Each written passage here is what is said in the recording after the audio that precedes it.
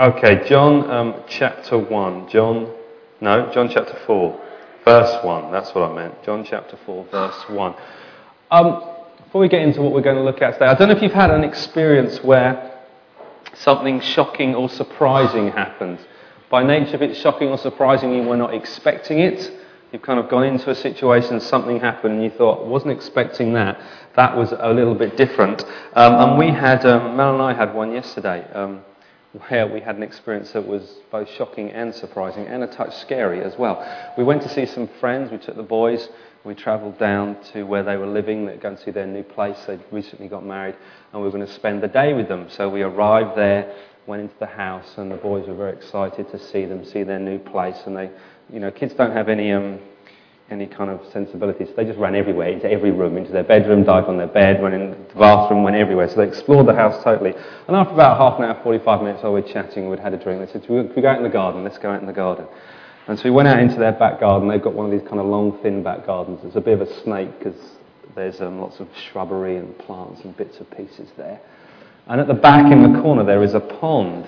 And they said when we went out, there's a pond in the back, just be aware with the boys. And we're like, fine, we'll be aware with the boys. And the pond was really old and kind of not very well looked after because they'd moved in, and so it was stagnant, and there was kind of like the green scum on the top, when you get on the top of a pond, which made it look not too dissimilar to the lawn.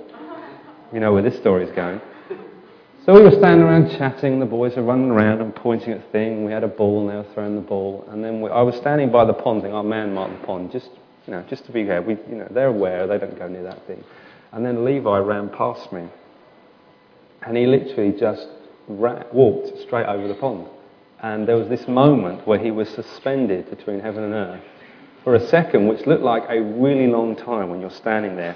I screamed no, Mel screamed no, but he just thought it was the grass. So he just carried on going. And there was this moment where he was just there, like that. And then gravity took over. And he went waist deep in scummy, horrible pond water, and he was suitably freaked. Mel and I were suitably freaked, but we were luckily only, less than a yard from him, and he came out that water quicker than he went in, kind of thing. But he was he had no idea what just happened to him. He was like, that's grass. No, that's the pond that we'd sort of, and we take full responsibility as parents. Have actually said, we said there's a pond, but that's the pond.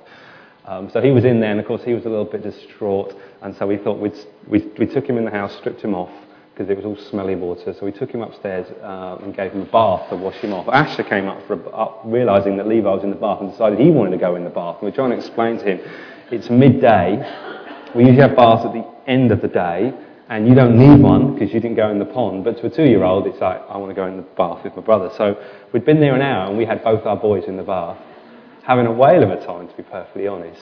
And we went downstairs and kind of said to the friends who were meeting, really weren't expecting that. That just wasn't what was on our plan for the first hour in your house. We had planned to go in the park in the afternoon, we were going to have lunch there. We knew what we thought was going to happen, but it was completely changed by this sort of shocking, surprising event. And what we're going to look at today in John is an event in the life of Jesus where he met someone that wouldn't have gone the way you'd expect it. It wouldn't have gone the way the lady in the story would have expected. It definitely wouldn't have gone away. People who would have been standing around watching it, the disciples would have expected to go. Even kind of people who might have first read the story and know a bit more about the background than we do, would not have expected what happened in this story. So as we read it, it's a story that's probably familiar to you. If you've been reading through John's Gospel, you'll have definitely read it a few times. You've been around church, it's something that would have come up. It's one of those kind of stories. But actually, let's read it with those eyes, realising this is a shocking, surprising, scary story. So let's start beginning at verse 1. Verse 1. And what we're going to do is we're going to read this story and we're going to look at it from the eyes of Jesus, and we're going to learn from Jesus on how he interacts with people. In particular, there's a woman in this story. She's never named. She's just called the woman at the well is how she's referred to. And we're going to look at how Jesus interacts with her. I want to pick out 5 things as we go through about how Jesus interacted and dealt with this lady he met. So, verse 1, chapter 4.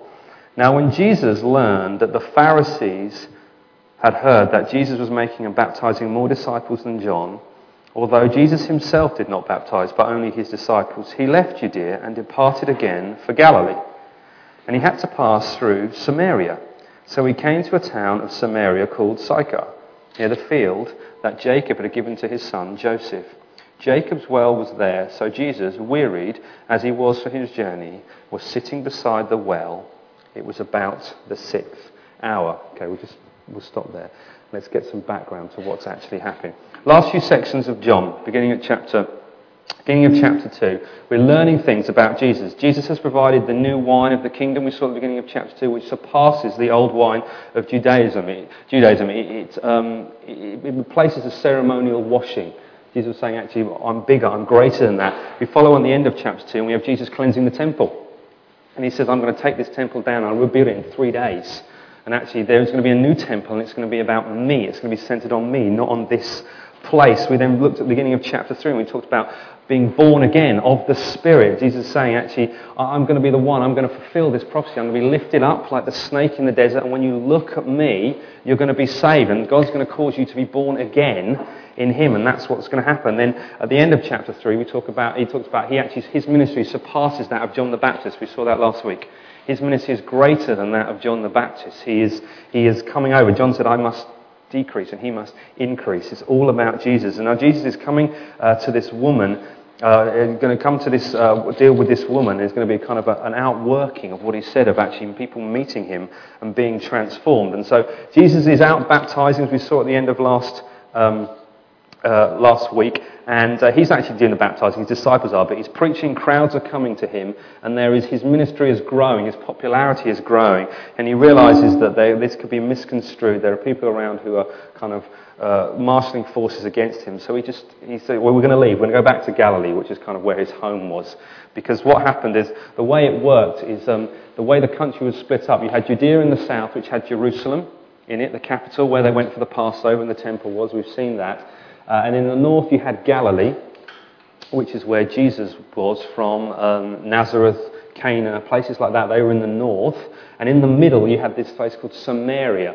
So there's 3 places. You had Judea, Samaria, and kind of the Galilee and surrounding areas in the north. And there's a lot of history between the two. And if we just have to do a brief history lesson just to understand where the Samaria and the Samaritans come in, just so you kind of grasp it. Because what happened way back in Israel's history, after King David, you had King Solomon. After King Solomon, the kingdom split. The kingdom was divided, and it split into 2 kingdoms.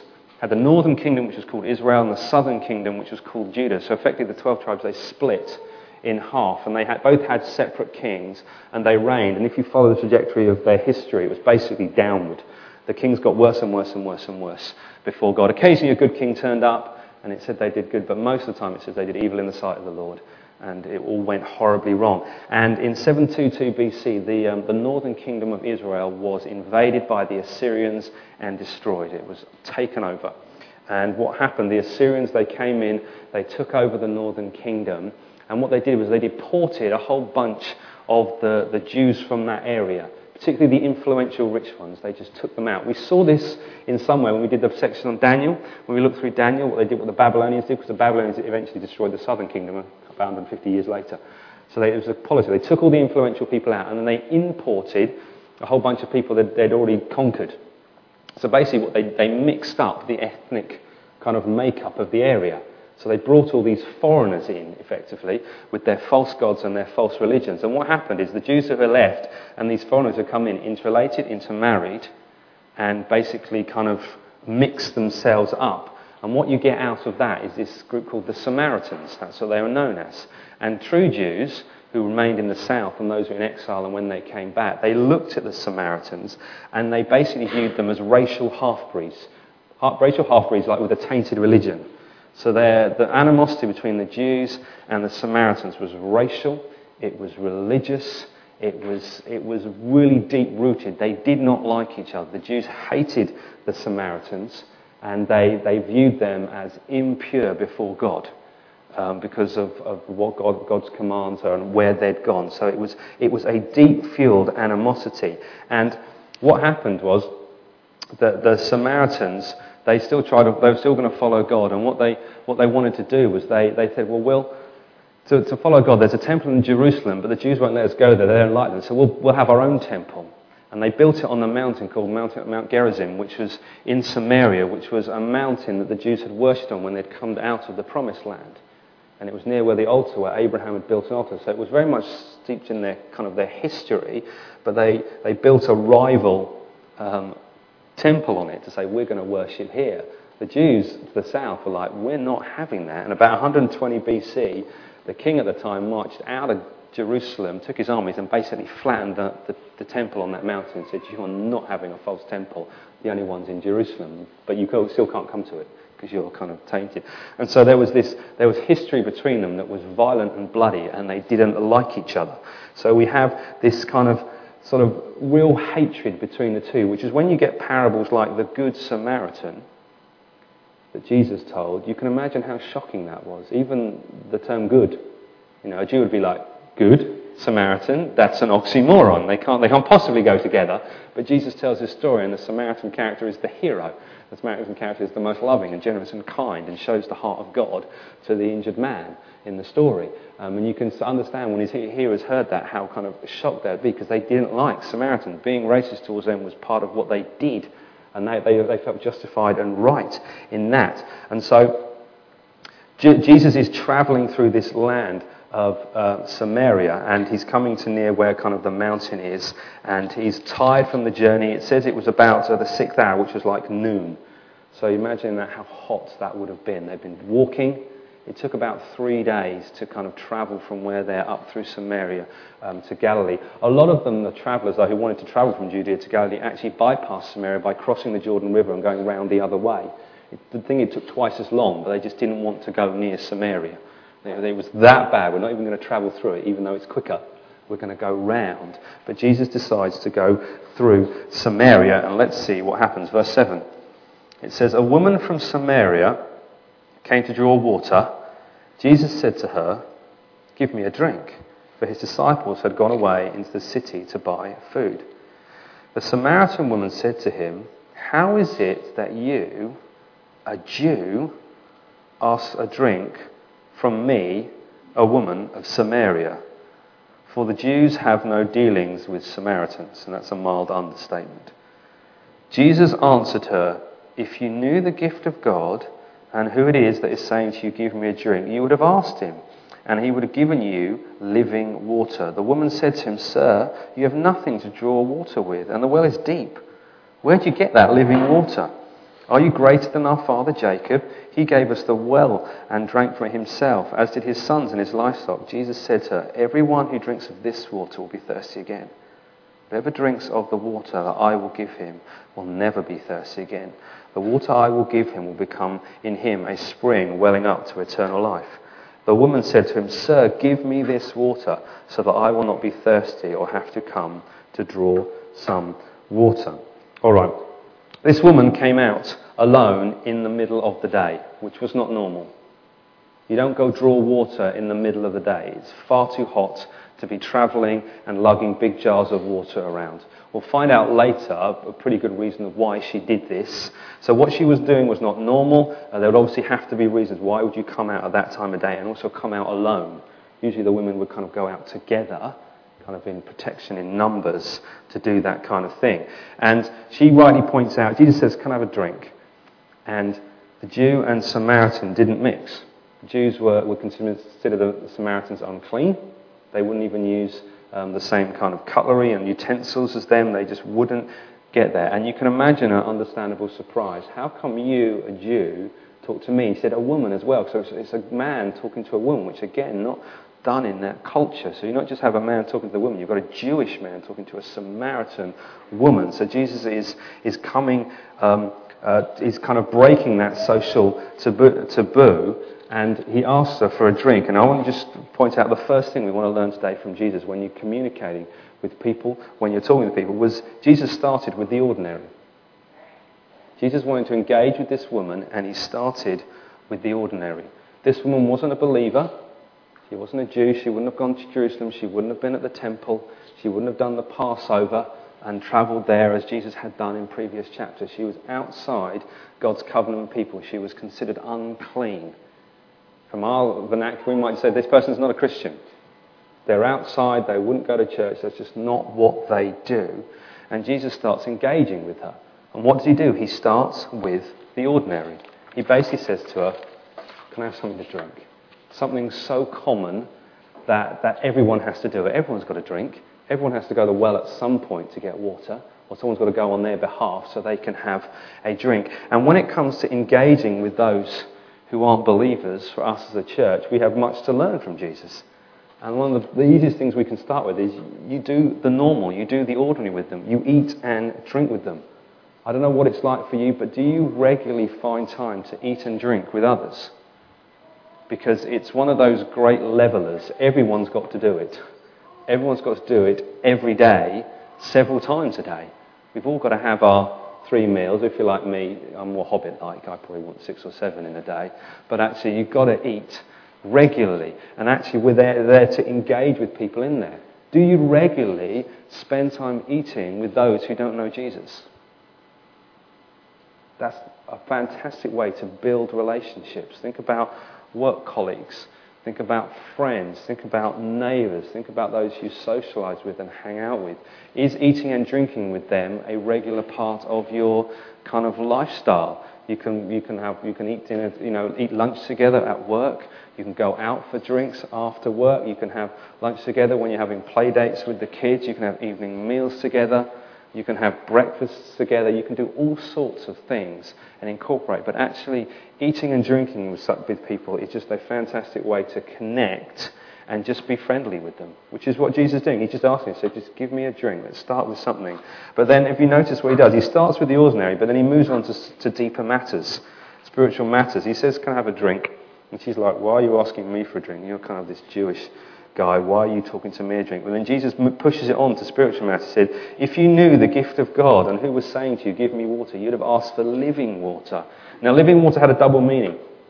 First of all, the obvious meaning, the natural meaning was that it was running water, good water, as opposed to stagnant, kind of dead water. So if you talked about living water, it was something that was running from a spring or a stream that it was okay to drink and eat. But it also, if we read our Old Testament, it has very clear pointings, directions at God. God was the one who would provide living water. In Jeremiah it talks about, God says to his people, you've hewn out your own cisterns and you're drinking kind of stagnant, dirty water and you're enjoying it, and it's not quenching your thirst, and you're forsaking me, and I'm the fountain of living water. I will give you good, clean water that will actually quench your thirst. And it's dotted throughout the Old Testament that God is the one who is living water. He is the one who's going to bring living water to his people. This woman, understandably, kind of doesn't quite get it at first. And she's like, how are you going to get water out of the spring? It's like 100 feet deep, this well that was dug out by Jacob hundreds of years ago. And you had to really go down to find the water. And she's saying, how can you do that? You can't. You haven't got a bucket. Duh.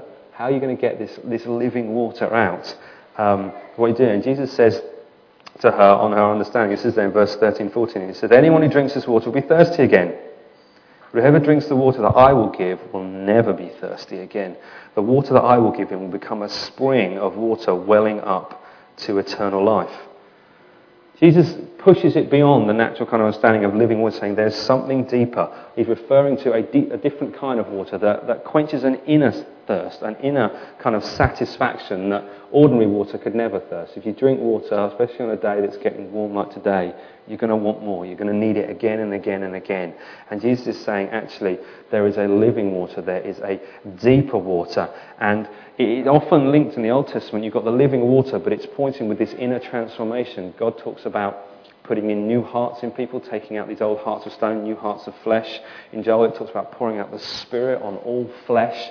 They're all linked into this kind of, God is going to come and do something with his people, and he's going to change kind of the way you've thought about and the way it's acting. He's going to come and meet and deal with his people. And the woman doesn't get it at first. She's like Nicodemus from the previous chapter. When Jesus says you've got to be born again, what did he say? How can you go back into your mum's womb? That's crazy. I'm full grown. And Jesus says, no, you're missing it. And it's the same with this woman. She thinks she needs a bucket to get the water out the well. And he's saying, no, there's something deeper. There's something greater here that it is. And one thing we can kind of learn from Jesus here is actually he talks about things, the things of spiritual things, so naturally. He asked her, he started with something, let's just have a drink. Can you give me a drink? And then he prompts it and he pushes something on and said, actually, do you know what, there's better water available. There's living water available. There's something that's going to quench your thirst that is more than this bucket of water you're going to pull out of a well. And I think there's a lesson here for us. And when it comes to talking about the things of God and talking about how we kind of communicate out, is actually doing it normally and naturally. Sometimes we can make it difficult on ourselves how we communicate. If someone says to you tomorrow morning, what did you do at the weekend? The normal, natural thing to do would be just to tell them. On Saturday, we went to see some friends and my son fell in a pond and we had to wash him down. And then on Sunday, we went to church. Normal and natural. That's what we did. We're not trying to hide it. That's our life. You're interested, you ask me. And two things will happen at that point. They'll either ignore it and move on and you think, fine. Or they'll say, you go to church? Or they'll probably more like say, your son fell in a pond? Yes. And you go to church? Yes. And Jesus he's just normal like it. He just says to her, there's living water. Now that woman could have just ignored him and said, yeah, there is, it's in the well, let's get it out. But then she starts questioning him on it. So Jesus starts with the ordinary, but then he moves on to the spiritual. And depending on people's responses, how we deal with that. But for us as believers, if we're going to communicate this good news, which we believe is good news, and we want people to learn it, we need to engage them in the ordinary, just do life with them, love them and care for them as friends and colleagues and neighbours, but actually be natural about what we believe. Natural about it. We believe this, if people are sick, it's natural to say, well, I believe in the God who heals, can I pray? They might say yes, they might say no. If they say no, fine, fair enough. I'll pray for you in secret, I won't tell you. But, I won't pray for you. But if it's yes, okay, I'm just going to pray a quick prayer that God will do, change your situation. That's what Jesus did. That's what we need to model for him. Then we move on to, let's move on to the next bit. Verse 16. Jesus said to her, go call your husband and come here. The woman answered him, I have no husband. Jesus said to her, you are right in saying I have no husband, for you've had 5 husbands, and the one you now have is not your husband. What you've said is true. Okay, second thing we can learn. No one is too far from God. No one is too far from God. Let's contrast these two women. These two people. You've got the woman here and you've got Nicodemus from the previous chapter. I don't think it's coincidence the way John has put this gospel together. He's talking about Nicodemus. Nicodemus was wealthy, influential, learned. He was theologically sound in terms of he'd been trained. He was male. He was moral. He was a pillar of the community. He'd been someone who'd been looked up to and respected. He was someone who was too good for God not to accept into his kingdom. When you look to him, you think, you've got everything. We want you on our team if you were God. That's what you'd be looking at Nicodemus like. He was smart, he was able, he was articulate. We look at the woman. She was unschooled. She had no influence. She would have been despised because of her situation. She had a horrible, messy past. We don't know more details than other that's written there, but it's not straightforward what happened.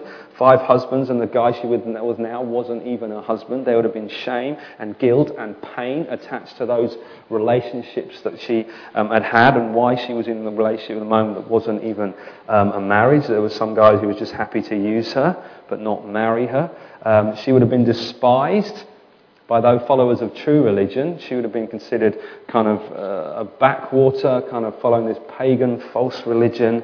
She was female. She was a moral outcast. She was someone who, from God's, you would say, you're looking at the outside, you say she was too bad for God to accept. You've got Nicodemus who was too good for God to reject, and this woman who was too bad for God to accept. But what you actually find out is both of them needed Jesus. Nicodemus thought he had it all and kind of still didn't grasp it. This woman still didn't grasp it when Jesus is talking to her. And she looks at her own past. She when Jesus asks us about it, she avoids the question. What she said is technically truthful. She says, go and get your husband. She said, I haven't got a husband. That's technically right. But then Jesus displaying levels of supernatural knowledge as he is God, that he knows. He can just say, no, you don't have a husband, that's right, but you've actually had 5. And the guy you're living with now is not your husband. And the way he deals with her is sensitively. I think that's important to know. He doesn't condemn her. He doesn't kind of pile it on what she may have been thinking about herself at this point, especially when he says, no, you've had 5 husbands. I wonder what she felt at that second. Suddenly he knows about me. He knows about my life. It's kind of laid out before him. And she must have probably felt the most vulnerable kind of there, standing before this guy alone at the well, and he's looking straight out. He says, you've had 5 husbands and the guy you're with isn't even your husband right now. But Jesus deals with her sensitively. He affirms her honesty, but he points out what she have. And for us, I think we can learn lots from this that actually, and I know I've fallen into this, is that we can see people who we think are too far from God. Someone like this, with the story she's had, she follows this false religion. From a Jewish point of view, she is way out there. She's on the fringe and beyond, this woman. She is just someone who's almost like it's not even worth putting any effort into her. She's so broken, so lost, so far out, so messed up. She's in so much pain and hurt from everything she's done, so broken in her life to get her into this situation. You can almost write them off and say, she's not even worth. Her life is too bad. God couldn't possibly accept her. And that you find Jesus Christ, God the Son, standing here talking and engaging with her. And as we look through Scripture, there are stories of men and women that God comes to, that if you look and reflect on, you think, they were too far from God. How could God possibly turn their lives around? They were in a position where he couldn't save them. They were just too far. Take the Apostle Paul, who was a Christian-hating murderer, who was rabidly anti-Christian, anti the church, wanted to lock them up, responsible for the death of Stephen. He was right there approving for it. You think, if anyone was too far from God and too way out of God's power to reach, he would have been a candidate. And then he goes on a journey to Damascus, and the risen Christ meets him. Bang! Knocks him off his horse, blinded. And then the next thing you know, he's been prayed for by Ananias. He can see, and he is now one of the most zealous Christians ever, and the rest is kind of history, planting churches, writing some of the New Testament. You take someone like James, who was the brother of Jesus. Jesus' family, his own brothers and mother, thought he was mad at one point. They thought he was crazy. They thought, there's no way you are the Messiah. You look at someone like James, he literally had the Messiah in his home, who he grew up with, the one they were looking for. He then started performing miracles and preaching and crowds coming to him. So he had it right in his face. He was there. I don't know if you've got people like that in your life. They're around Christians all the time. They're around them, they're around church, but they're not making any kind of decisions. Nothing's going in. And this was James, Jesus' brother, or Jesus' half-brother, technically. And he was like, nothing's going in with James. He thinks Jesus is mad. There's no way kind of God could ever reach him. And we move forward to the book of Acts. Who's James? James is the leader of the church in Jerusalem. The council where they're deciding about, do they let Gentiles in? I think it's Acts 15. Who's the one who stands up and everyone listens to him? It says James stood up.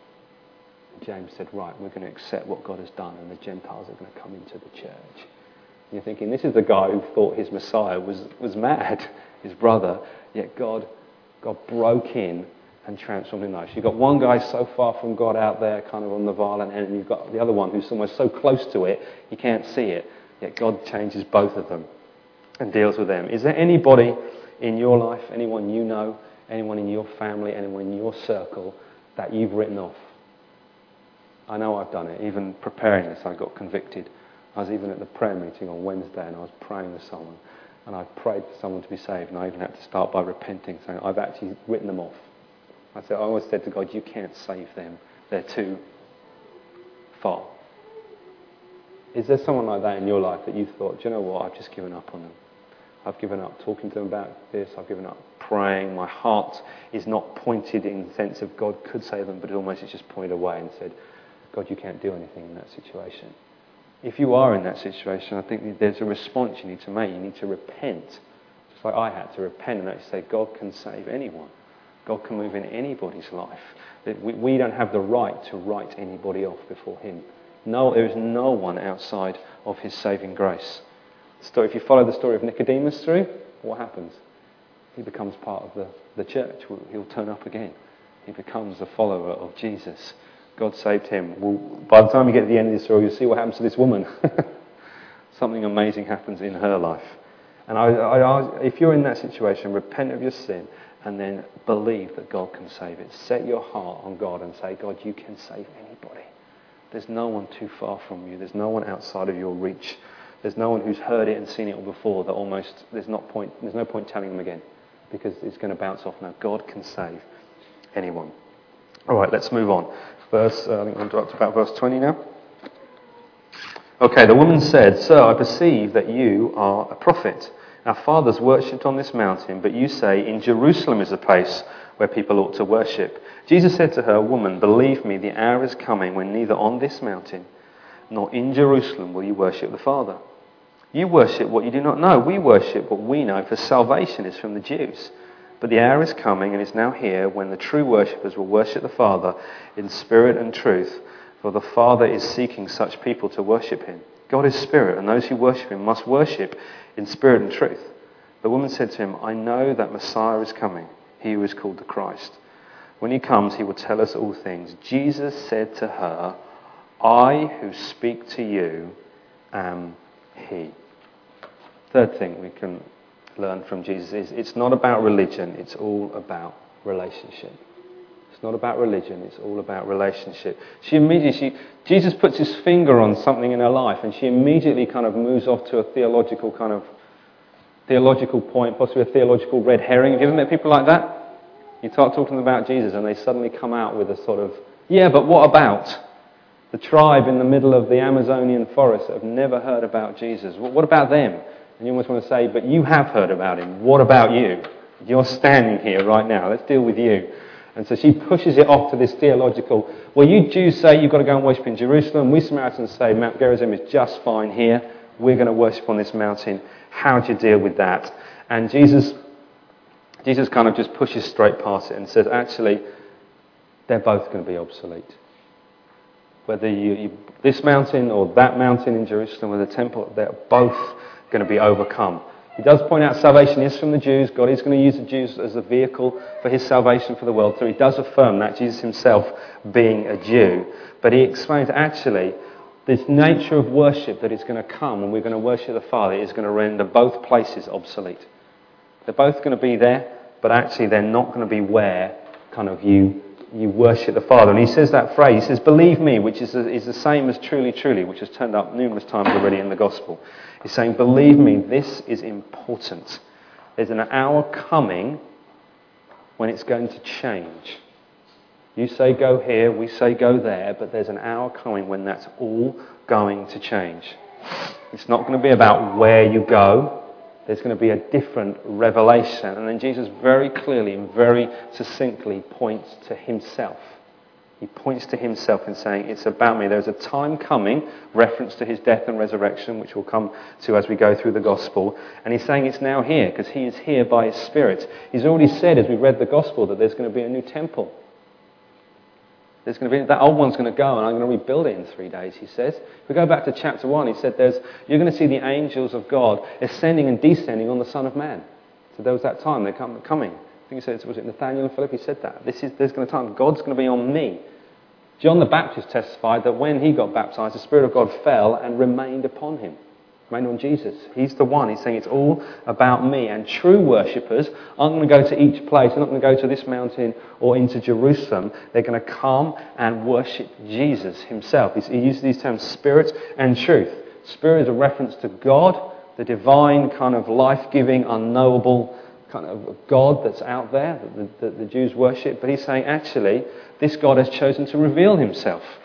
We saw that right at the beginning of John's Gospel. In the beginning was the Word. The Word was with God and the Word was God. And they said the Word became flesh and dwelt among us. Invisible God has chosen to reveal himself visibly through Christ. And he said you're going to worship in spirit and truth. So the Spirit has come in terms of Christ. I'm here. And he says, well, I'm going to pour out that Spirit on all who believe that. If you want your thirst quenched, I'm going to give it to you. And this revelation will go as we go through the Gospel of John. John has made very clear that the Spirit is on Jesus. He is in Jesus. He's descended on him and remained in him. He's going to be the place where you come to worship. And this truth, Jesus is the truth. Jesus is the one who speaks here. That's why he says that when his statements, he says, truly, truly, I say to you. Which is truth, truth. Amen, amen. I say to you, he speaks the truth. He is the representation of the truth of God to his people. And he clearly defines himself, the woman, saying, that one that you're waiting for, it's me. I'm here. I'm the one who is going to stand before you, and you need to come to me and worship me. This is it. It's all about me. It's all about a relationship with a person. And when we communicate our faith to others, I know I do this, but how often do we slip into talking about what a Christian does in terms of the mechanics of it? Christians come to church. Well done for this morning. Christians read their Bible.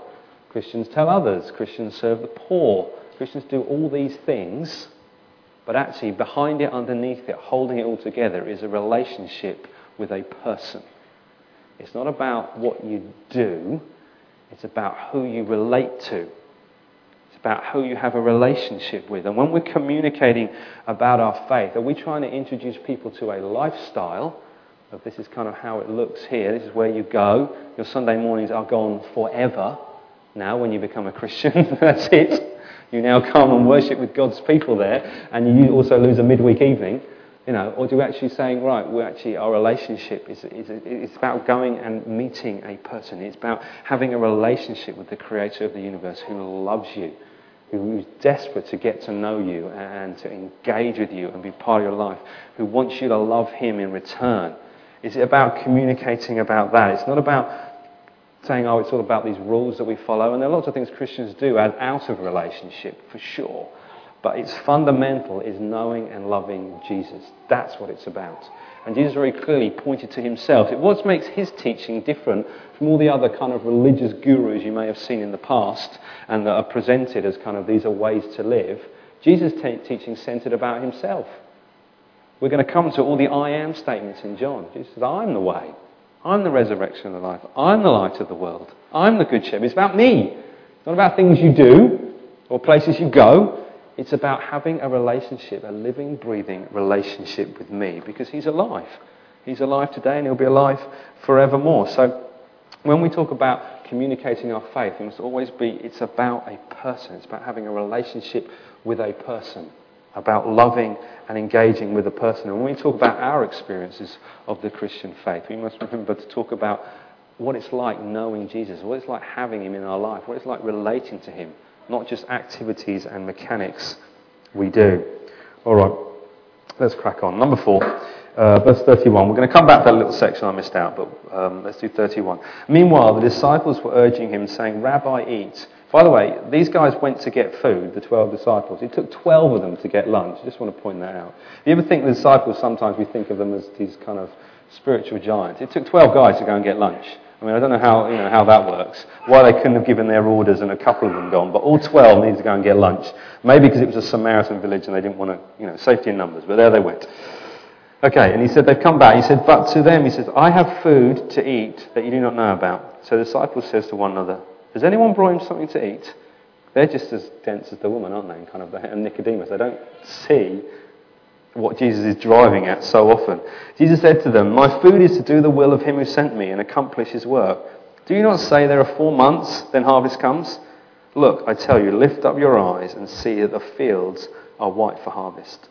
Already the one who reaps is receiving wages and gathering fruit for eternal life, so that the sower and reaper may rejoice together. For here the saying holds true, one sows and another reaps. I sent you to reap for that which you did not labour. Others have laboured, and you have entered their labour. 4th thing I want us to learn is celebrate every step of the way. Celebrate every step of the way. Jesus is using an image from farming here. It was usual that there to be a gap between sowing and reaping. That's normal. You plant your crops, and you wait, the crops grow, and then you reap your harvest. You reap your harvest. That's just a normal thing. But Jesus is saying, actually, things are changing.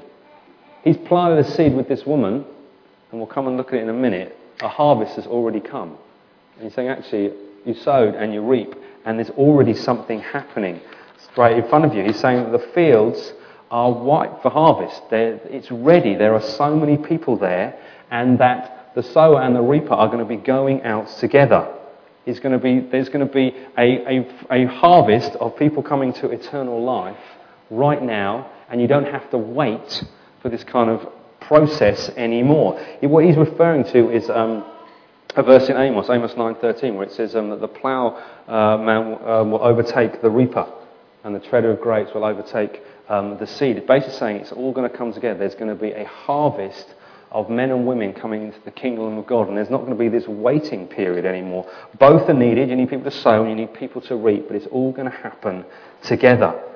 And the fruitfulness of the disciples will be due sometimes to the work of others. He's saying, actually, some people are going to sow, some people are going to reap, and it's all going to come together in God's sovereign plan. Which means for us that when it comes to seeing people become Christians, seeing the church grow, seeing them come into a relationship with Jesus, we're all going to play different parts in the story. Some of us have the privilege of sowing, some of us have the privilege of reaping, but it all means that the harvest comes in. And Jesus is saying to his disciples that, one's going to do this, one's going to do this, but it's all going to be for God's glory. He says the fields are ripe to harvest. So the first question is, do you know anyone who doesn't know Jesus? Do you? There was nods here, I must say. Okay, so there's a harvest there. But what the point is, you play different parts in people's stories. And it doesn't matter which part you play because everyone's working together for the same goal. Whether you sow the seed or you reap the harvest, it all comes together. Everyone gets to enjoy it at the end. Whether you're the sower or the reaper, everyone gets to enjoy it. And for us as believers, we come sometimes when we're desperate to see people become Christians. We've got friends we love and people we know, and we want to pray for them. But we're only ever focused on the end, which is not a bad thing. But for everyone, there are many, many stages in their journey. Think about your story. Tell you parts of mine. My story began with parents taking me to church. I don't think they were Christians at the time. They were kind of just church goers, and I got pulled along, and that's where my story began. I learned Bible stories from quite a young age. Didn't have any real effect, but seeds were being sowed by kids workers in my church who I can know. There's one lady called Shirley who's actually now gone home to be with the Lord. And I don't think she ever saw the results of her labour in me, because I was a little bit of a pain sometimes for her. But she sowed into me faithfully, and one day I'll see her in glory and say, Shirley, one, I'm sorry, and two, never guess what? That little annoying kid actually became a leader in God's church. And she'll fall off her throne. She'll be like, really? And say, yes, you sowed a seed. And my life then went on, and I was involved with youth workers. There's a guy called Al, who was one of the youth workers who had a great influence on me, and he sowed into my life. And I don't think I even became a Christian at that point, but he would sow into my life. And if he saw me now, he'd fall off his chair too. And he'd be like, I can't believe kind of what God's done in your life. But it's there. I remember going to university, and there were guys and girls, kind of peers, who pushed me and prodded me and took me to church and took me to environments that I didn't feel comfortable in. And in them, God met me, transformed my life. I was born again. And my story contains all these little bits where people sowed into me, and then at the end there was someone there who kind of reaped the harvest of decades of sowing. And everyone's story is like that. Some can appear quick, but I bet there was prayer and stuff going on beforehand. And I imagine your story is the same. But the key for us is let's celebrate every single step of the story. Someone shared on Wednesday night in the prayer meeting just a story about how God had used them in their work environment, and there was no kind of wham-back crash ending. It was just this happened, and God was good in that situation, and we all got to celebrate and enjoy it with them. But you think that's just another step on those individual stories that they were dealing with. And it was fantastic just to hear and think, wow. And so for us, whatever God is doing in your life with others, tell the story. Share it. If you told someone for the first time, do you know what, I go to church, I'm a Christian, and that was the first thing you've ever told them about anything related to God, tell someone and celebrate it. Because for them, that's a step on their journey. They'll be now joining the dots thinking, you're a Christian and I quite like you. Thought I didn't like Christians, now I do, and you're one of them, and you've caused me a problem because I had a caricature of them, and now I know you, and it's not what I thought, because you're now a believer and I like you. So you're breaking molds. If you get to share a testimony with someone, if you get to talk to them about it, if you get to pray for someone, share the story, celebrate it, because the sower and the reaper are working together, and eventually everyone's going to enjoy it at the end. So tell your stories, enjoy what God is doing in your life. And share them with others. Share them at your small group. Share them with your friends. If you know there's an opportunity to share them here on Sunday, do it. But let's just share and celebrate with what God is doing amongst us. All right, last one.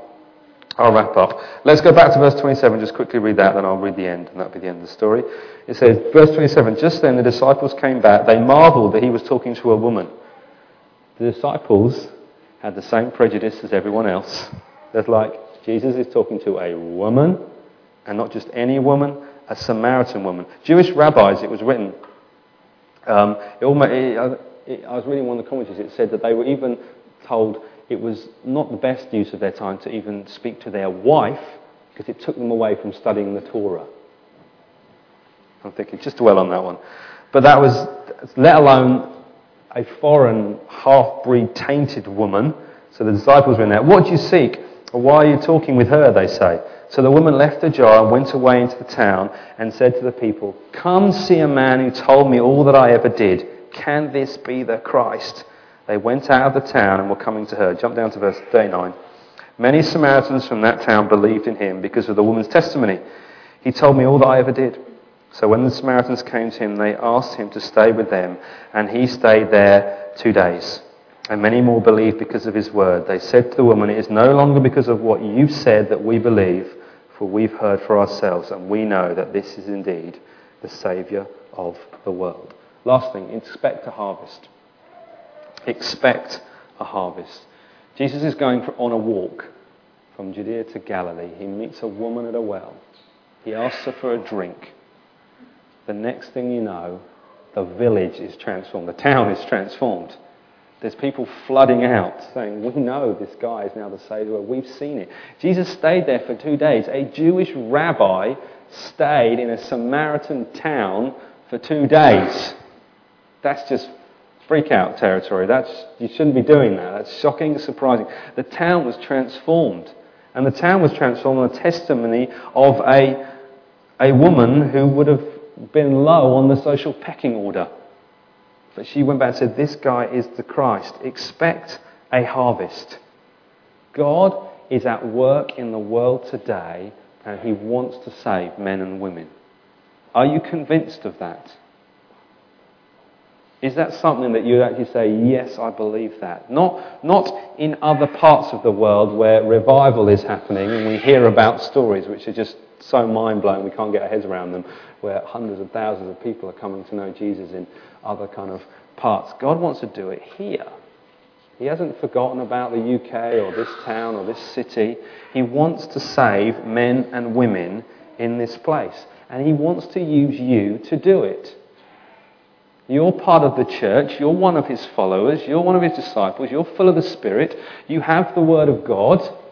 You know the truth. He's saved you. You've been born again. He wants to use you to see other men and women become Christians. If we just review some of the things that John has said through his Gospels. It says, but all who did receive him, that would be Jesus, who believe in his name, he gave the right to become children of God. That's John just saying, you believe in his name, you have the right to become children of God. John 3:16, we looked at a couple of weeks back. For God so loved the world that he gave his only Son, that whoever believes in him should not perish, but have eternal life. For God did not send his Son into the world to condemn the world, but in order that the world might be saved through him. The ultimate demonstration of God's desire for men and women to come to know him is Christ being sent into the world. He died on the cross, rose again from the dead, that men and women might be saved through him. It says in John 3:36, we looked at last week, whoever believes in the Son has eternal life. Whoever does not believe in the Son shall not see life. But whoever believes will have eternal life. What we've looked at today, it says 4:14, but whoever drinks the water I will give him will never be thirsty again. The water that I give him will become in him a spring of water welling up into eternal life. Jesus spoke those words, John wrote those down in the 1st century AD, and the church has been doing it ever since. Throughout history, throughout the world, the Church of Jesus Christ has been going forward, and men and women have becoming Christians over and over and over and over again. The numbers are staggering. Even today, I don't know what they are, but they number them in like billions of Christians all over the world praising Jesus. What began with a woman at a well in Samaria and multiplied out through the disciples and the apostles and everything else. God wants to save people, so expect a harvest and expect him to use you. If you've ever been in the position where you're thinking, could God use me? Would God use me? I'm not good enough. Repent now. Repent now and say, God will use you, no matter how fumbling you think you are, no matter how indecisive you think that you are, no matter how cowardly you think you are, no matter how inarticulate you think you are, God will use you because his Spirit is in you, and that's the Spirit welling up to eternal life. And that's going to splash out on others. And God will cause men and women around you to be born again, because that's the way he does it. And you'll find yourself being used for his glory and seeing people come into eternal life. And even if you're not, you'll be involved in many people's stories along the way. For every person you see become a Christian, there will be hundreds that you've just helped nudge on the journey that you might not know about fully until you get to glory. So God is going to use you. Can we get behind that one? Amen? Can you stand up, please? I'm going to pray. We're going to worship. And we're going to expect more and more men and women to come to know Jesus. Do you want to just open your hands? If you need to do some business with God because something's poked on you today, there's something you need to say, sorry for my attitude. Sorry I've written off my friend, my family member, my colleague, my whatever. Sorry for my apathy. Sorry for, that, God, I just thought people are too bad or too good for you. Or I've just even thought, God, there's no way you could use me. The crazy arrogance of that. There's no way the God of heaven and earth could possibly use me as if I'm somehow outside of his power and control. It's silly when you dwell on it. But thank you, Lord, that your grace is available to us today. If you want God's grace in your life, just ask for it. Now, just say, God, I want it.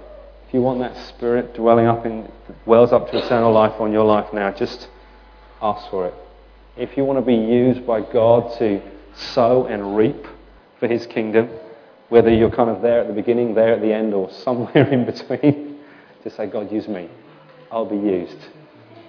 Say, God, do you know what? I want to be used tomorrow. I want to be used today. Wherever I go today, wherever I go tomorrow, on the bus or the train or in the work or seeing friends or hanging out with their kids, whatever it is. God, use me. Holy Spirit of God, we ask you to come and fill your church for your glory, Lord. We ask you to come and cause us to sow seed widely, sow seed far and wide in our lives, in our relationships. And God, we ask you to give us the privilege of seeing people saved, that we would reap the harvest.